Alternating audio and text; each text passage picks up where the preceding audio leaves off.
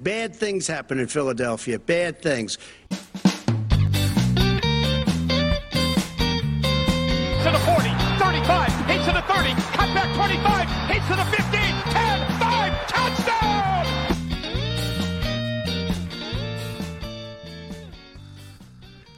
We are the Driveway Athletes. I'm Jack, joined tonight by Ed, here for our second podcast of the week. Yeah, we've been hitting 2 a week. 2 a week. We're hopefully going to keep that going until, the end of draft season, and then we'll figure out what it is we're going to do for regular season shows. Yeah.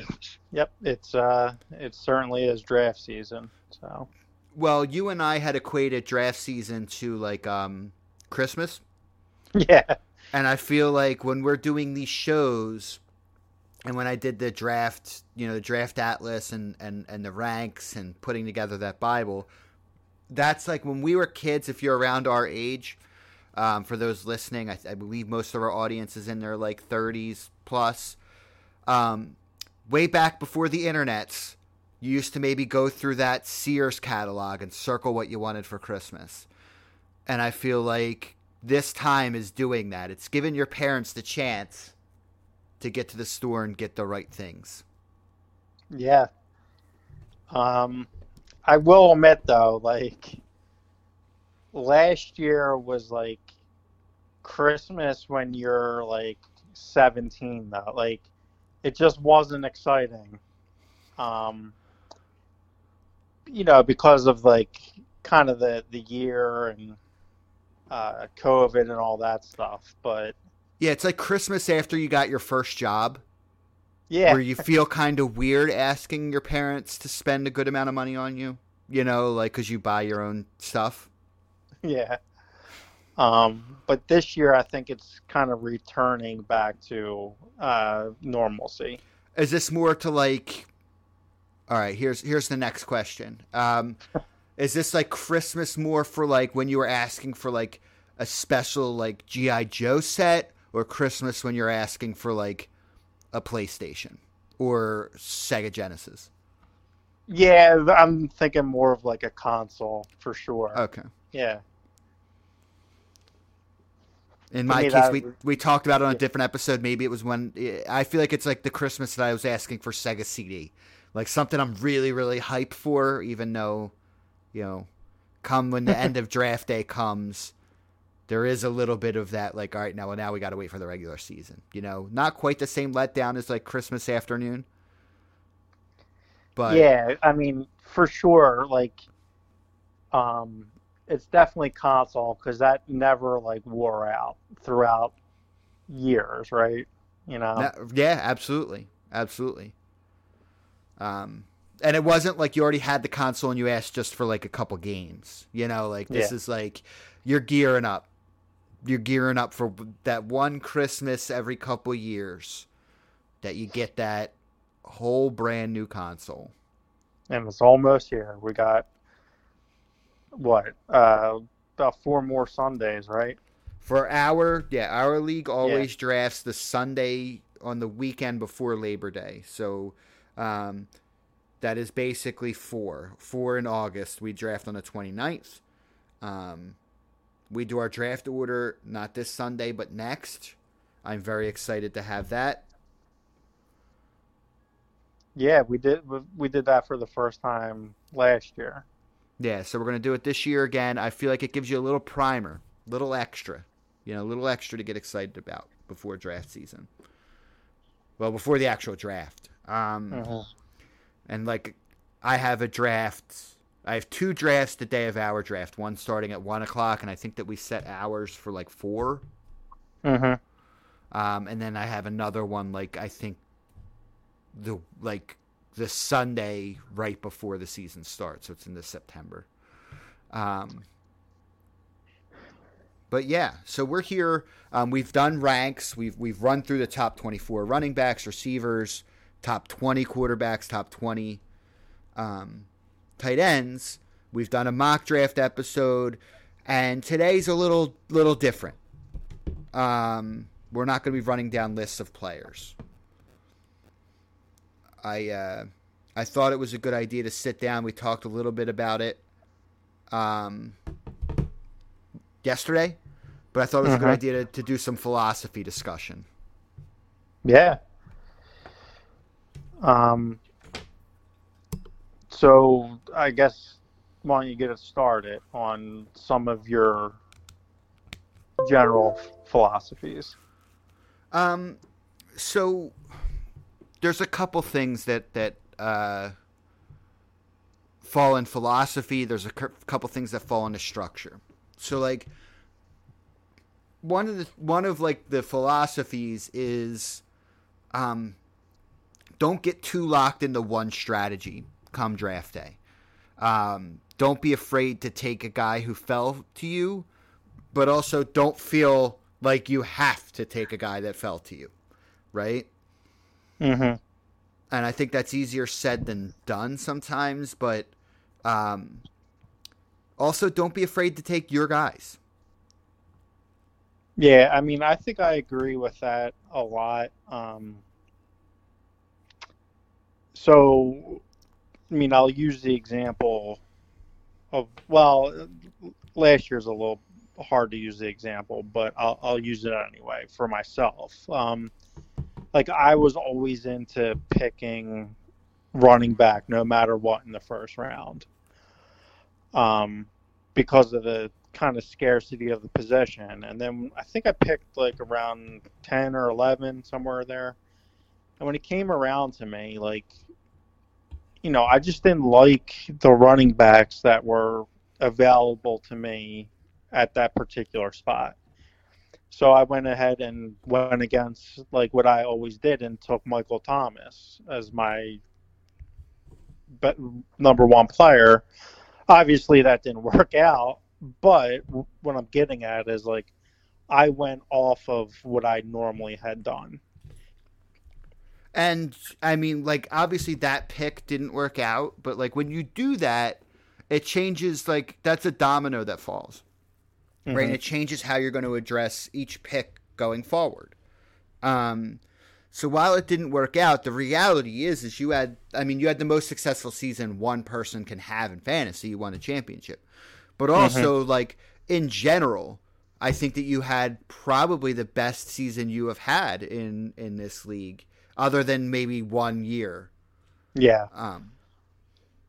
I just remember, and this is going back several years, and like it always happens the way like things are ranked as far as like, and specifically running back, because everybody gets locked into taking, you got to take running back in the first round. And I remember like a couple years ago, like CJ Spiller was like, I don't know, like the 10th ranked running back, and he went in like the first round because it said to take a running back 10th. It's just like, all right, just because it says to take that player there, is that the wisest of moves? Like, look to see who else is around you, what is available. That really, you really got to try to hit in the first round. And we don't really talk about injuries because you can't predict those. Yeah, and so, like, I guess your point being maybe almost especially if you're picking, like, maybe after the middle. Mm-hmm. Don't be afraid to take a, like, quote-unquote safer player. My feeling is like, you're going to bust. One of your top, like, 4 picks is going to bust. Like, no matter how much research you do, either they're going to get hurt or they're just not going to be what you thought. And you want to limit that a little bit. And how you limit that as you get through those first 4 or 5 picks is really going to be how you shape your team, right? Like, so you had Michael Thomas, quote unquote, bust, but you buttress that a little bit in different spots. And it's going to be a mixture of risky and safe. And I think we get locked into the positional scarcity part of running back and miss out on the value of those high-performing receivers. Like, you're not saying take, the 10th best receiver because you like him. What you're saying is it's okay to say I don't like this player. Correct. Like, basically, like, so I'm looking at, like, you got to think about who's going to come around to you also. Like, all right, do you want, I don't know, like, who would you rather have? Like, Davante Adams and, let's say, like, what, Aaron Jones or Austin Eckler or Jonathan Taylor and, I don't know, Calvin Ridley. Like, I guess that would be an option. I don't know. Like,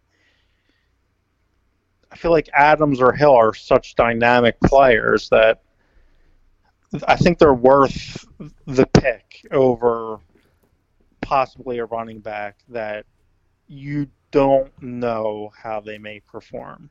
No, I think that, like,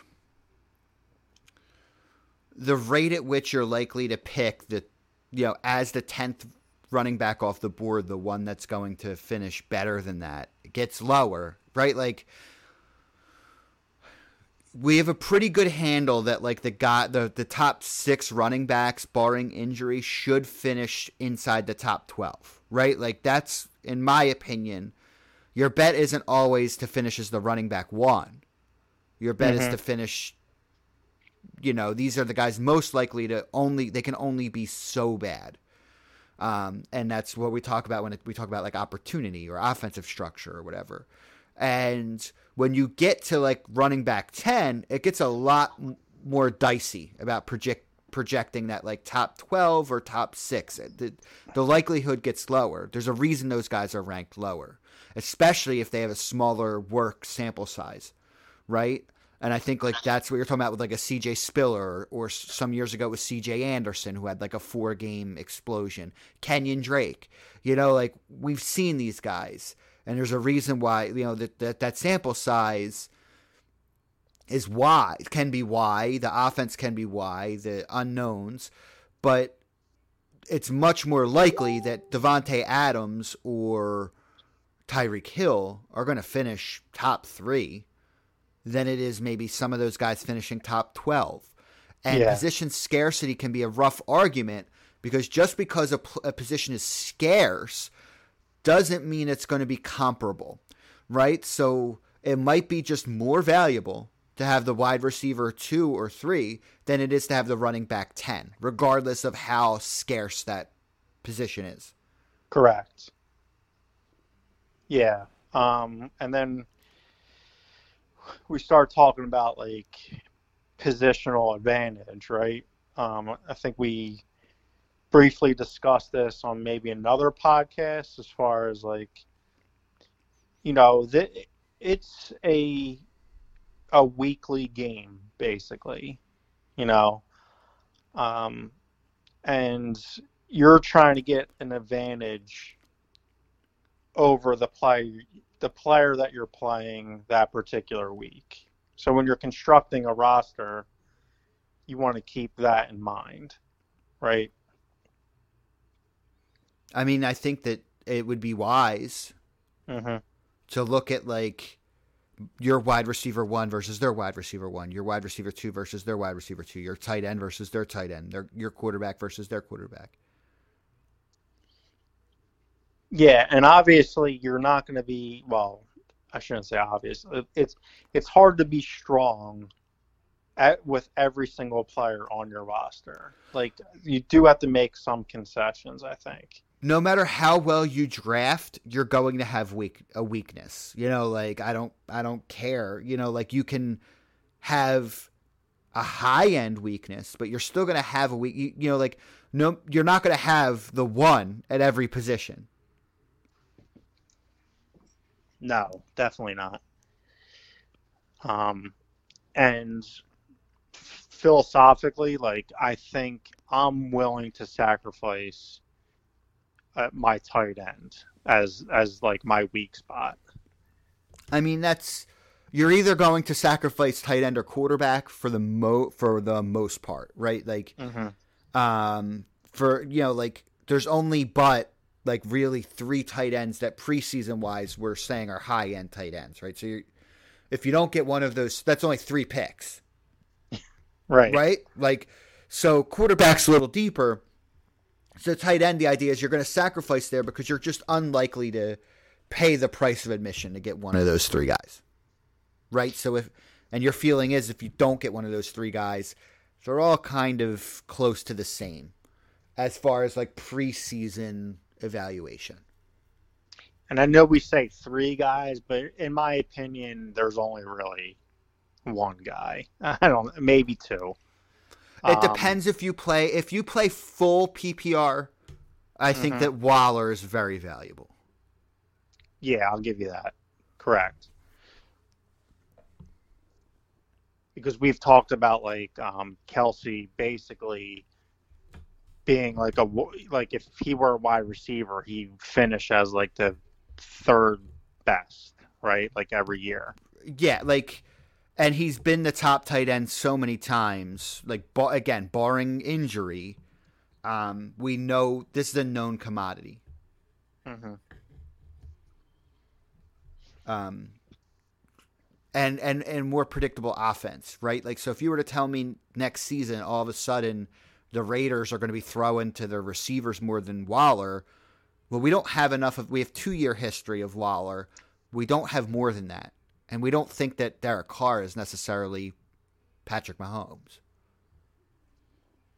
Right? Yeah. Which is why Kelsey's separated from another high performer at that position. Yep. But I guess this is a good spot to talk about a part of philosophy, right? So you're going to wait on tight end, and then I feel like there's basically a couple schools of thought, right? Which is one, I'm going to pay up for one of the high-end tight ends. Kelsey, Waller, or Kittle. And then there's another one that's going to say, I'm going to wait, and maybe I'm going to take 2 low-end, and hopefully 1 is good, you know? Yeah. Yeah. Or there's kind of where I'm feeling. And that's like, if I might not wait that long, but I'm not going to try and take a quote unquote safe guy. I'm going to swing for the fences. Yeah, you might as well.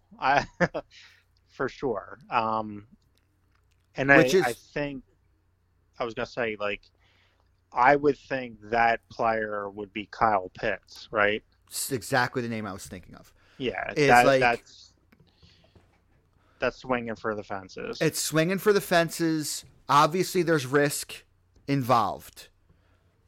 But would you rather swing for Kyle Pitts and miss, or take someone who's safer, but really the ceiling isn't that high?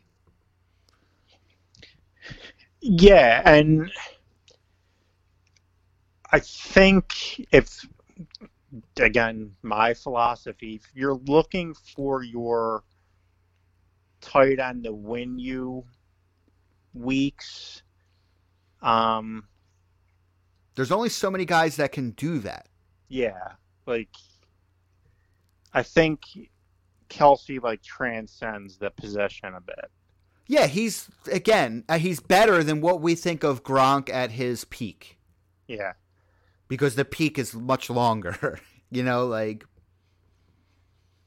obviously not the same level of like physical freak, but as far as like consistent top end performances, he's as good as, you know, if you go down like Antonio Gates or any of those other guys Tony Gonzalez that were good fantasy tight ends for, you know, pretty much most of their pro careers. Damn, Kansas City's had basically 2 Hall of Famer tight ends. Under different coaches. Yeah. Impressive. Yeah. So, like, I guess that, right, so that unpacks multiple, right, this is perfect, because that unpacks multiple conversations here. So one is I think it's a fair thing to do is wait at tight end. I think that if you don't get one of the top 3 guys, it's fair to say, like, screw it. I'm going to just wait, and come the 11th or 12th round, I'm going to take Adam Troutman and I'm going to take a second. I'm going to take Irv Smith. and I'm going to hope that one of these guys is good. You know, like, and it's not going to, it's free. Like Darren Waller was a couple years ago. Yeah. And, but that unpacks, like, that is a positional decision, right? So, like, people wait at tight end, people wait at quarterback. And I think it makes sense to wait at both. I just don't think you can wait too long at quarterback in most home leagues, and still get serviceable play. And you can't, like, the thing is you can't win. You just can't without getting 20 points out of your quarterback. No, and the reason I think that with the quarterback position is because, I mean, let's face it, it's the most exciting, or one of the most exciting positions in sports. So, like, naturally, like, you're more fan of that position. That's how I look at it anyway. I think people just look at total points. Yeah. So, which is dangerous to look at just total points, because that doesn't, we kind of said it, that doesn't always tell the full story, right? Like, you only start one quarterback in most leagues. And like I said in the beginning, like, you're looking for your quarterback to beat the other person's quarterback per week. Or if they're even.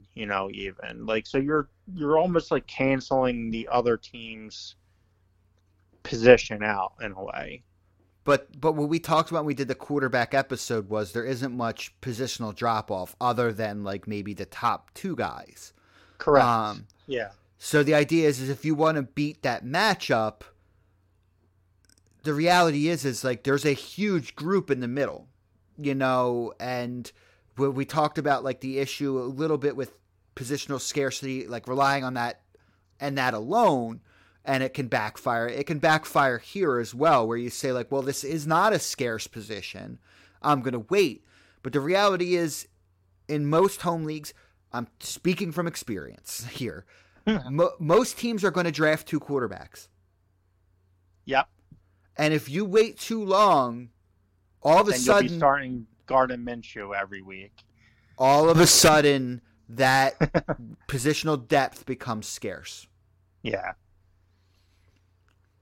And if you, what I had written in my, like, 10 draft commandments last season was, if that's the strategy you're going to go with, like, I'm not saying you can't be successful, but you have to be like a pig and be ready to root through the mud.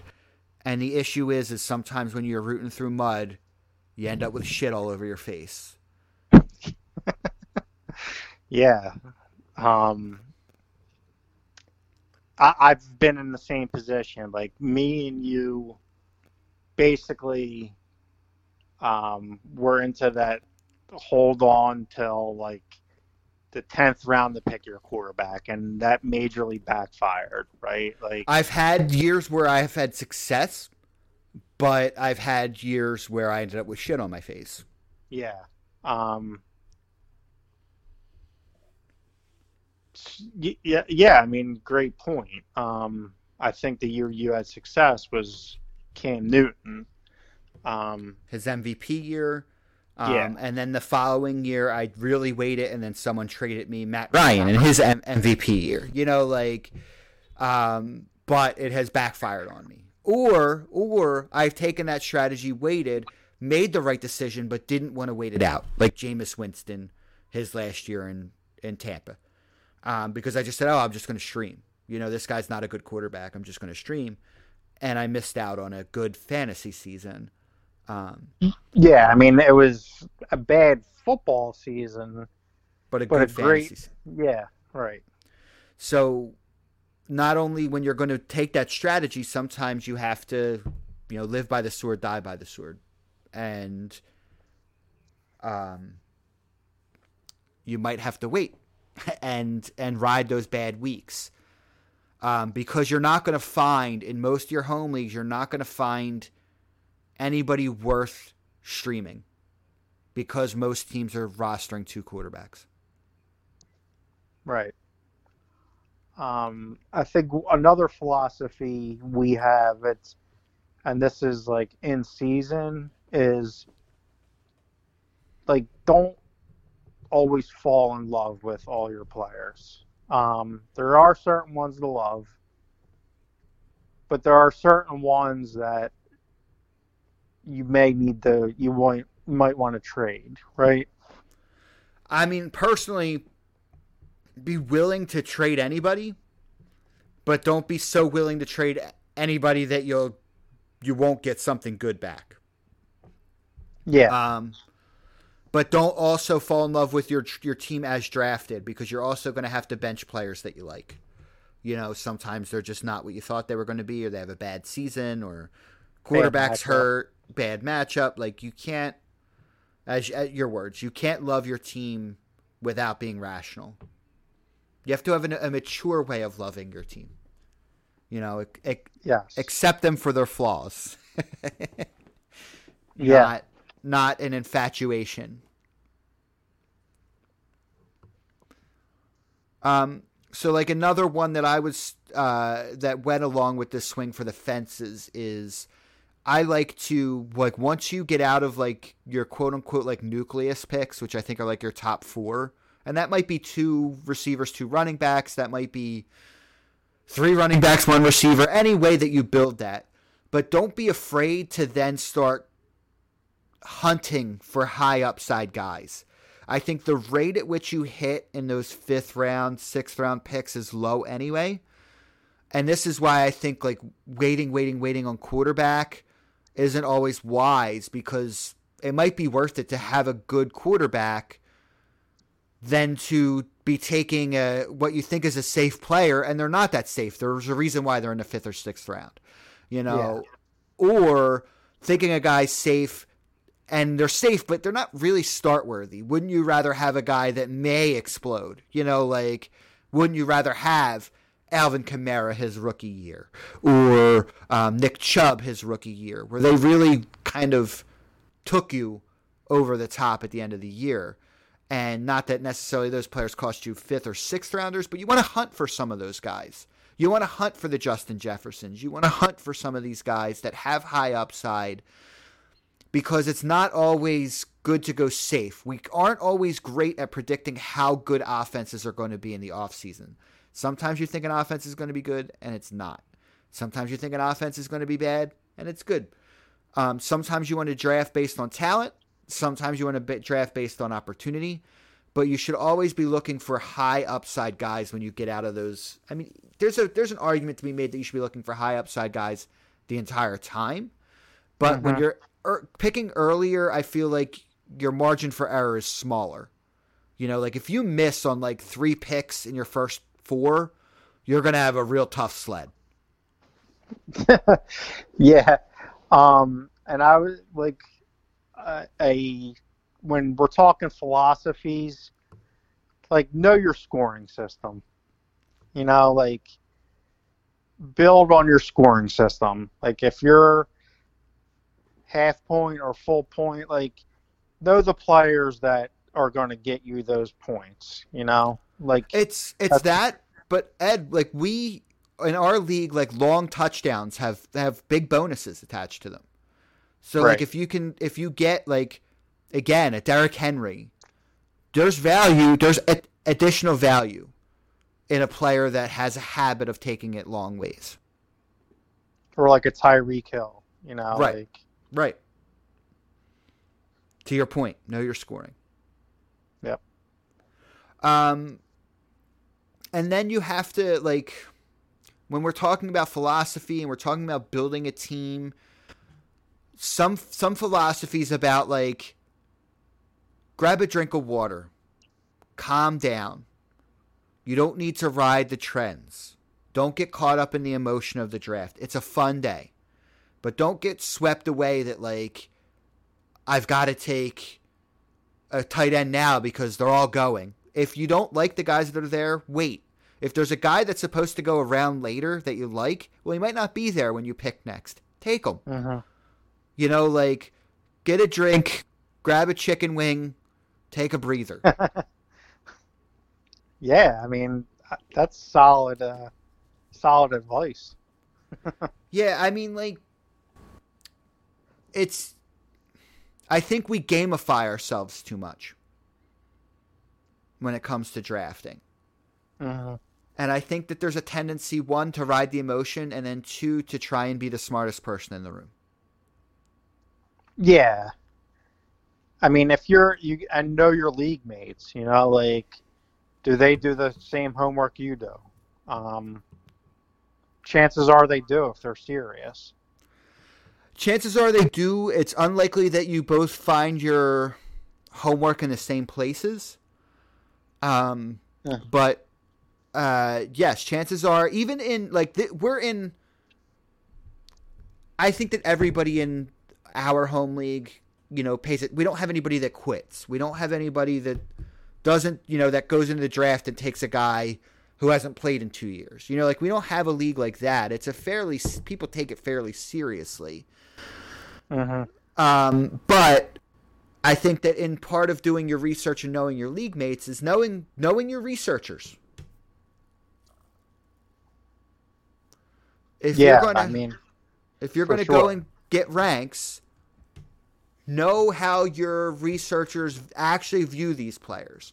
Because I can tell you, like, and I said it yesterday, and I'll say it again. When I went through and did my ranks, there's different reasons for each player why they fall where they do. Some players fall where they do, and they might even be in the top 24. Then I'm not necessarily a fan of taking them in the top 24. Mm-hmm. But some of it is range of outcome decisions. Some of it is liking the player. Some of it is liking the ceiling. Some of it is liking the floor. Everybody, right? Like, a player like Robert Woods brings something different to the table than, say, I'm trying to think of, like, who's in that, right? Then Julio Jones, right? They're around the same spot.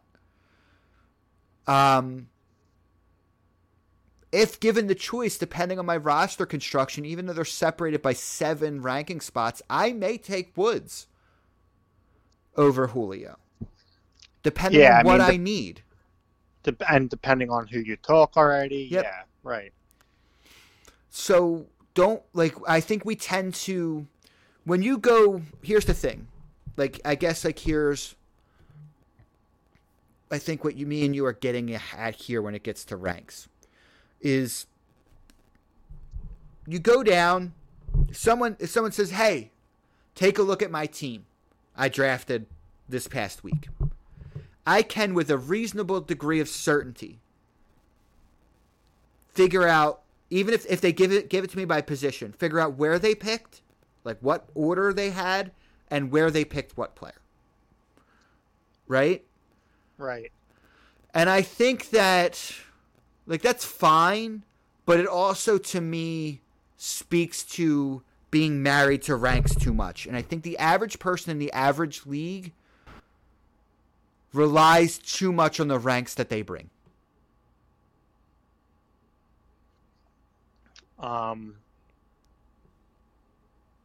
So, like, how would you break that, though? You know what I mean? Like, you're... How do I break it? You know, like, for myself, is I broke it by doing my own research, right? Like, now, but not that I didn't. If you didn't, then my advice would be to seek out more than one source of ranks.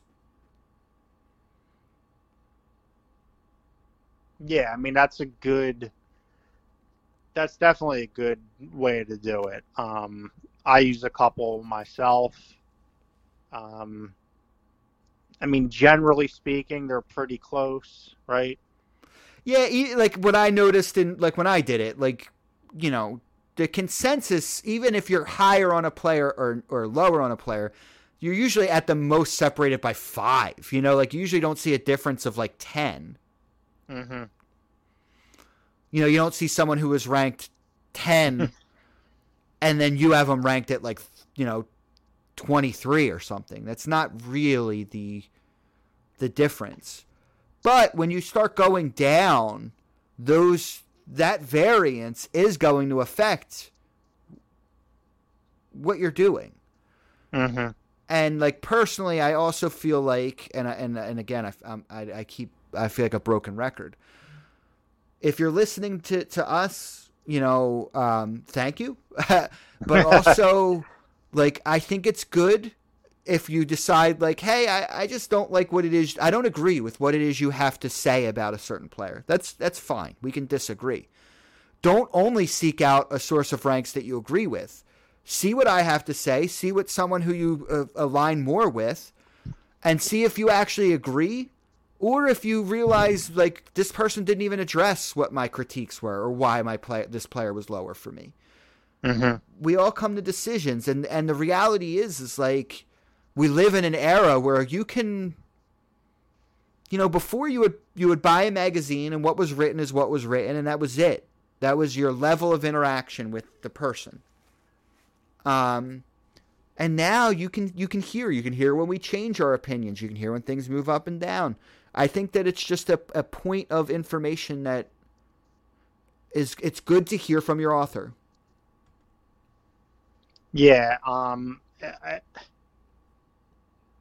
there's definitely major differences between like now and years ago, right? Like we have up to date information like at our fingertips Every minute of the day.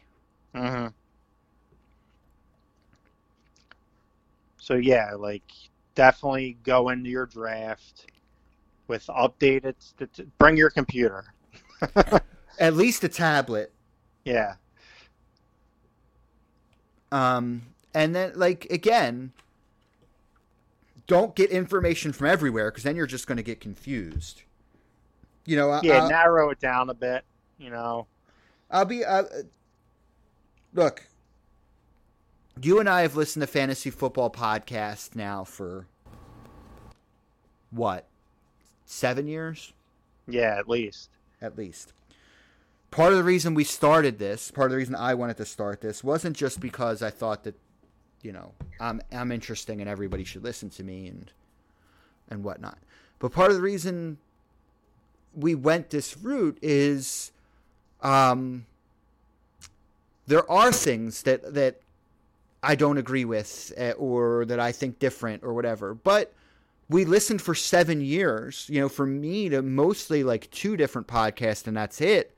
Because they brought me good information, like league-winning information. In some cases, yeah. Some cases, yeah. But at the same time, you outgrow, or things change and people don't they're not caught up fully with changes, or there's different points of data that they're not using, or whatever else, and you feel like you have a different way. So, but again, there's a million choices of who you're going to listen to. I appreciate if you're listening here that you're listening here. But don't be afraid to grab another source of data. Just don't grab too many. Yeah, don't overwhelm yourself, basically. You'll love every player, right? Because every podcast has different guys that they like. You'll end up loving everybody. And I think I said this to you like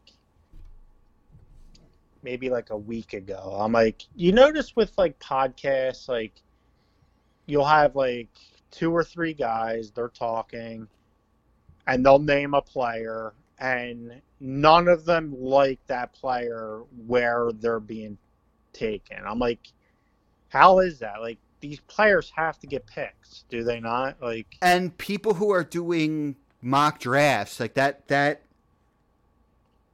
Those lists are comprised by people like you, like, mm-hmm. So if you don't like where this player's going, well, you're part of the feedback loop. Yeah. I started to like get a bit annoyed by that. Like, oh, they name a player. Oh, well, yeah, I like that player, but not in that round. It's just like, okay, like. to bring us full circle,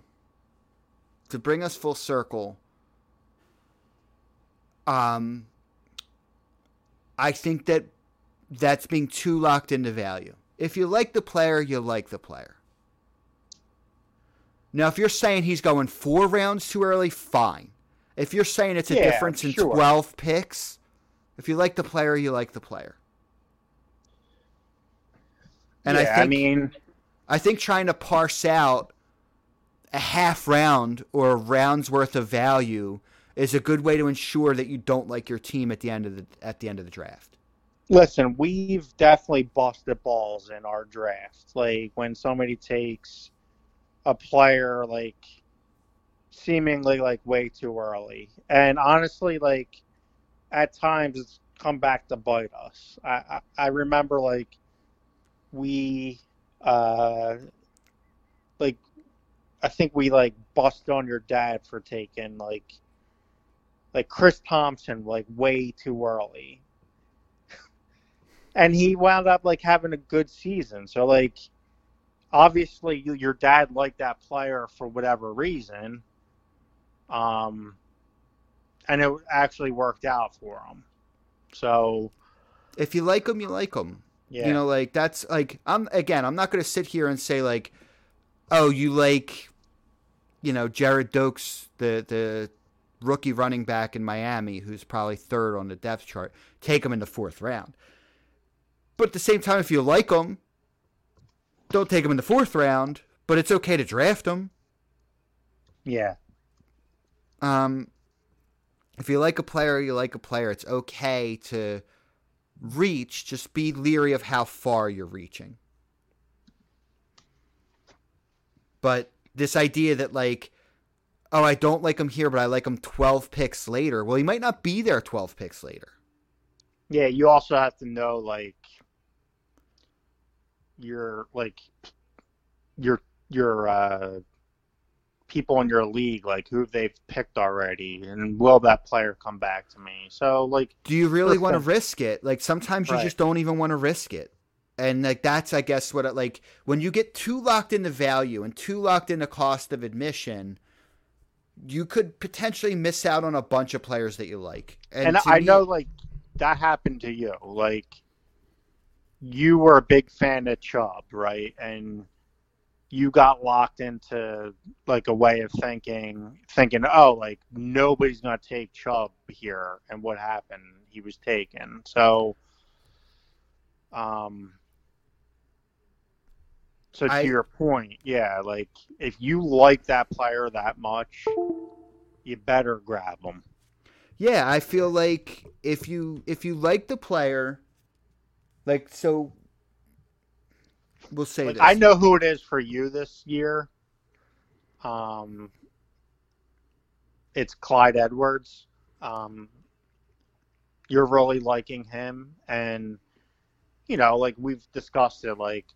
I've done a bunch of mock drafts where he's going at the end of the 2nd round or very early 3rd. And you've kind of said, like, you like that player, and listen, like, I'm going to try to snatch him up if I can. So here's the thing, is like if I'm picking in the 2nd round, and here, like, it's a bunch of ifs and thens. So if I'm picking in the 2nd round and say I have a middle of the round pick and things have gone according to script, and then I'm picking and both Najee Harris and Antonio Gibson are off the board, I will take Clyde Edwards. Unless there's a wide receiver of great value that I really, really like that I know won't get back to me. But more likely than not, I'm going to take Clyde. That's just, again, I like him, but I also know that if I'm the 6th pick and I don't get the 6th until the 6th pick again in the 3rd round, there's no way he's getting back to me in the middle of the 3rd. So it becomes a question of, would I rather have Clyde Edwards or receiver X? Receiver X might not make it back to me as well. You know, say AJ Brown. Right, or DK Metcalf, right? Like I have to make a decision if I'd rather have Clyde Edwards than one of those players, because it's likely that none of those players are going to get back to me. Yeah, but it might be that I'm okay with that, and I'm okay with taking Clyde Edwards at the 6th pick of the 2nd round, rather like instead of saying like I don't like him here, I really like him at the 1st pick of the 3rd round. Well, I don't have the 3rd pick of the 1st pick of the 3rd round. So what am I supposed to do? Just say, screw it, I'm going to take a player I like less because he's 5 picks better or 6 picks better? Like, I just don't agree with that. Unless, again, if Davante Adams is sitting there, that's a much different conversation. Or Tyreek Hill, or, or again, as I said, Antonio Gibson or Najee Harris. But chances are those players will all be off the board. And then I have to really be looking at a different tier of receiver. And Clyde Edwards, who I think, again, it's not necessarily about the floor. It's about the ability to finish top 5. And just being on that offense provides that opportunity. Yep. So, and that's what we're talking about in range of outcomes, or what do you like, ceiling, floor, safety, high risk, high reward, swinging for the fences. I think Clyde Edwards is, you don't get, when you look in that range of running back, right? Because Clyde Edwards is going around where like J.K. Dobbins and DeAndre Swift are going, I believe. Yeah, correct. I think that Clyde Edwards has an easier path into the top 5 than those two guys do. I'm with you there. But Do I he's think also going around like where, like, say, like Allen Robinson or that's a roster construction decision, right? Like, correct, or Justin Jefferson, right? Like, right, that becomes a roster construction decision. And like, again, when we get into positional scarcity decisions, it depends what pick I took earlier. If I started my draft and I at pick 6 and said, you know what, I'm taking Davante Adams. I know Aaron Rodgers is back. They got Randall Cobb back, so he's not literally the only receiver on the team. I'm taking Davante Adams at pick 6. Well, then I'm not really worried about Justin Jefferson or any other receiver, Allen Robinson, or any other receiver in that range. I don't think that that's out of the question of things you could choose to do. I think that after Clyde represents a major drop-off in high end. Major, yep.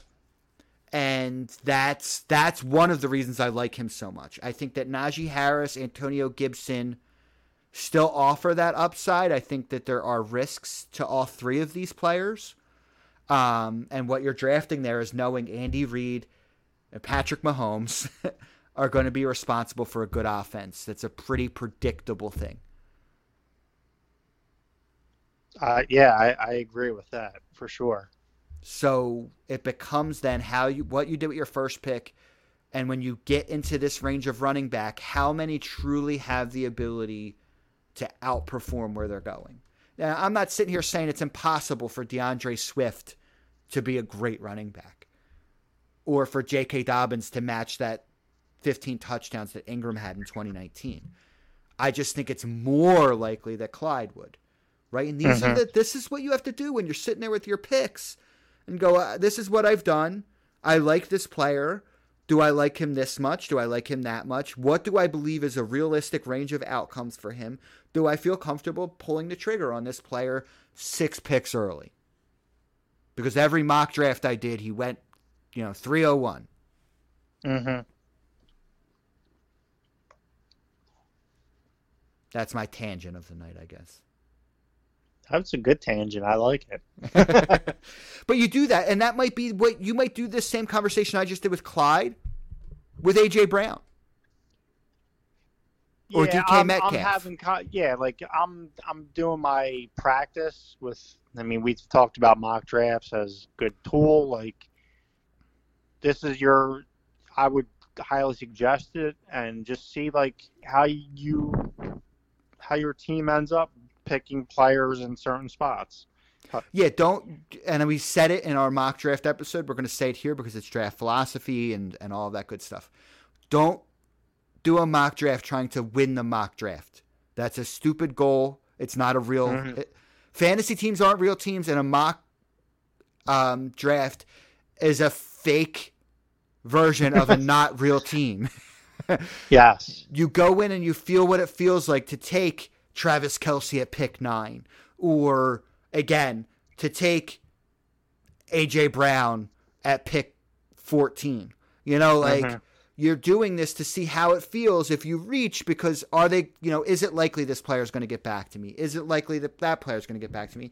How does my team look if I wait to take a running back until the 4th or 5th round? You know, like, do I like it? Am I comfortable with it? Do I like these guys that I might have? You know, I can tell you that year that I had Cam Newton, and then we're going to start wrapping up.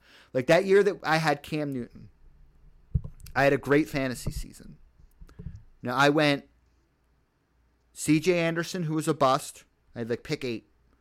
And then I went DeAndre Hopkins. And then with my 3rd pick, I took Beckham. Or it was reverse. Now, this was the year, like, I don't know, like Matt Schaub may have been throwing to DeAndre Hopkins. But, and I felt like I was going to be really thin at running back. My point is what I'm saying here is, I'm like, oh man, I took, you know, like the running back position's thin. And I took Jonathan Stewart and Chris Ivory back to back. And my point is I busted my first running back pick.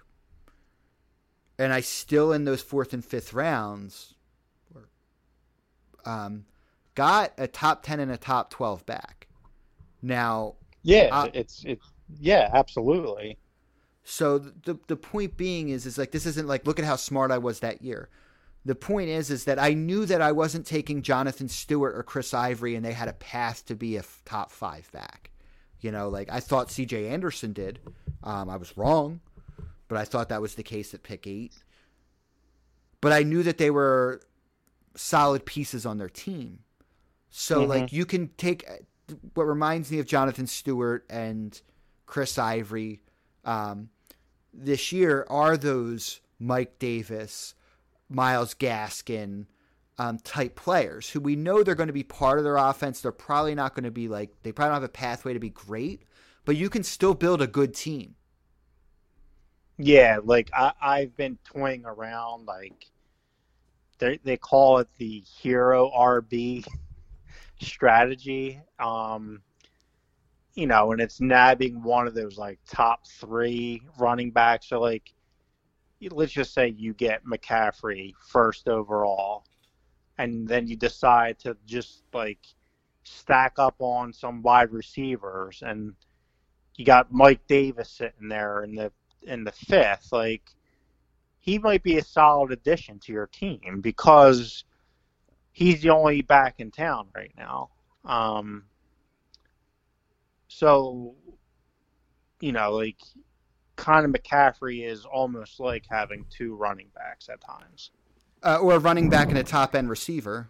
Yeah. So there's all sorts of strategies out there. I don't believe in the 0 RB strategy, but that's just me. I just don't know that I, like, you want to talk about, like, riding the emotion too much. I just don't know that I could do that. Like, I don't know that sitting on draft day I could actually go through with it. There are merits to it. You know, like, there are merits to it, especially in half and full PPR formats. That being said, I just don't know how. There's not been a year that I've had fantasy successes, or I've had fantasy failure having the number 1 running back in the league. But I don't know that I've ever had fantasy success not having a top 10 running back. Right. It's just how many shots do you have to take in those 5th rounds and more to try and find at least a top 10. I don't know. I don't know that, like, I could actually pull the trigger on doing it. But I do think there are merits to it. I just don't agree. So I think that's a good spot for us to wrap up today. Yeah, I think still go with some energy. We'll be back next week with 2 unknown topics right now, but we'll be back next week to talk more fantasy. again, if you found us solely through Anchor or Spotify or Apple Podcasts, go like the Facebook page, go follow on Twitter, follow on Instagram, check out the Teespring store, get some merchandise, rate and review. You can leave an audio message, I believe, now on Spotify and Anchor. Say that you hate us. It's fine. Dude, you're an idiot. I can't believe I wasted an hour of my life. You jackass. But come back next week, hear what else we have to say. If you haven't already, go back and listen to those positional rankings, and we'll be back. All right. Good night.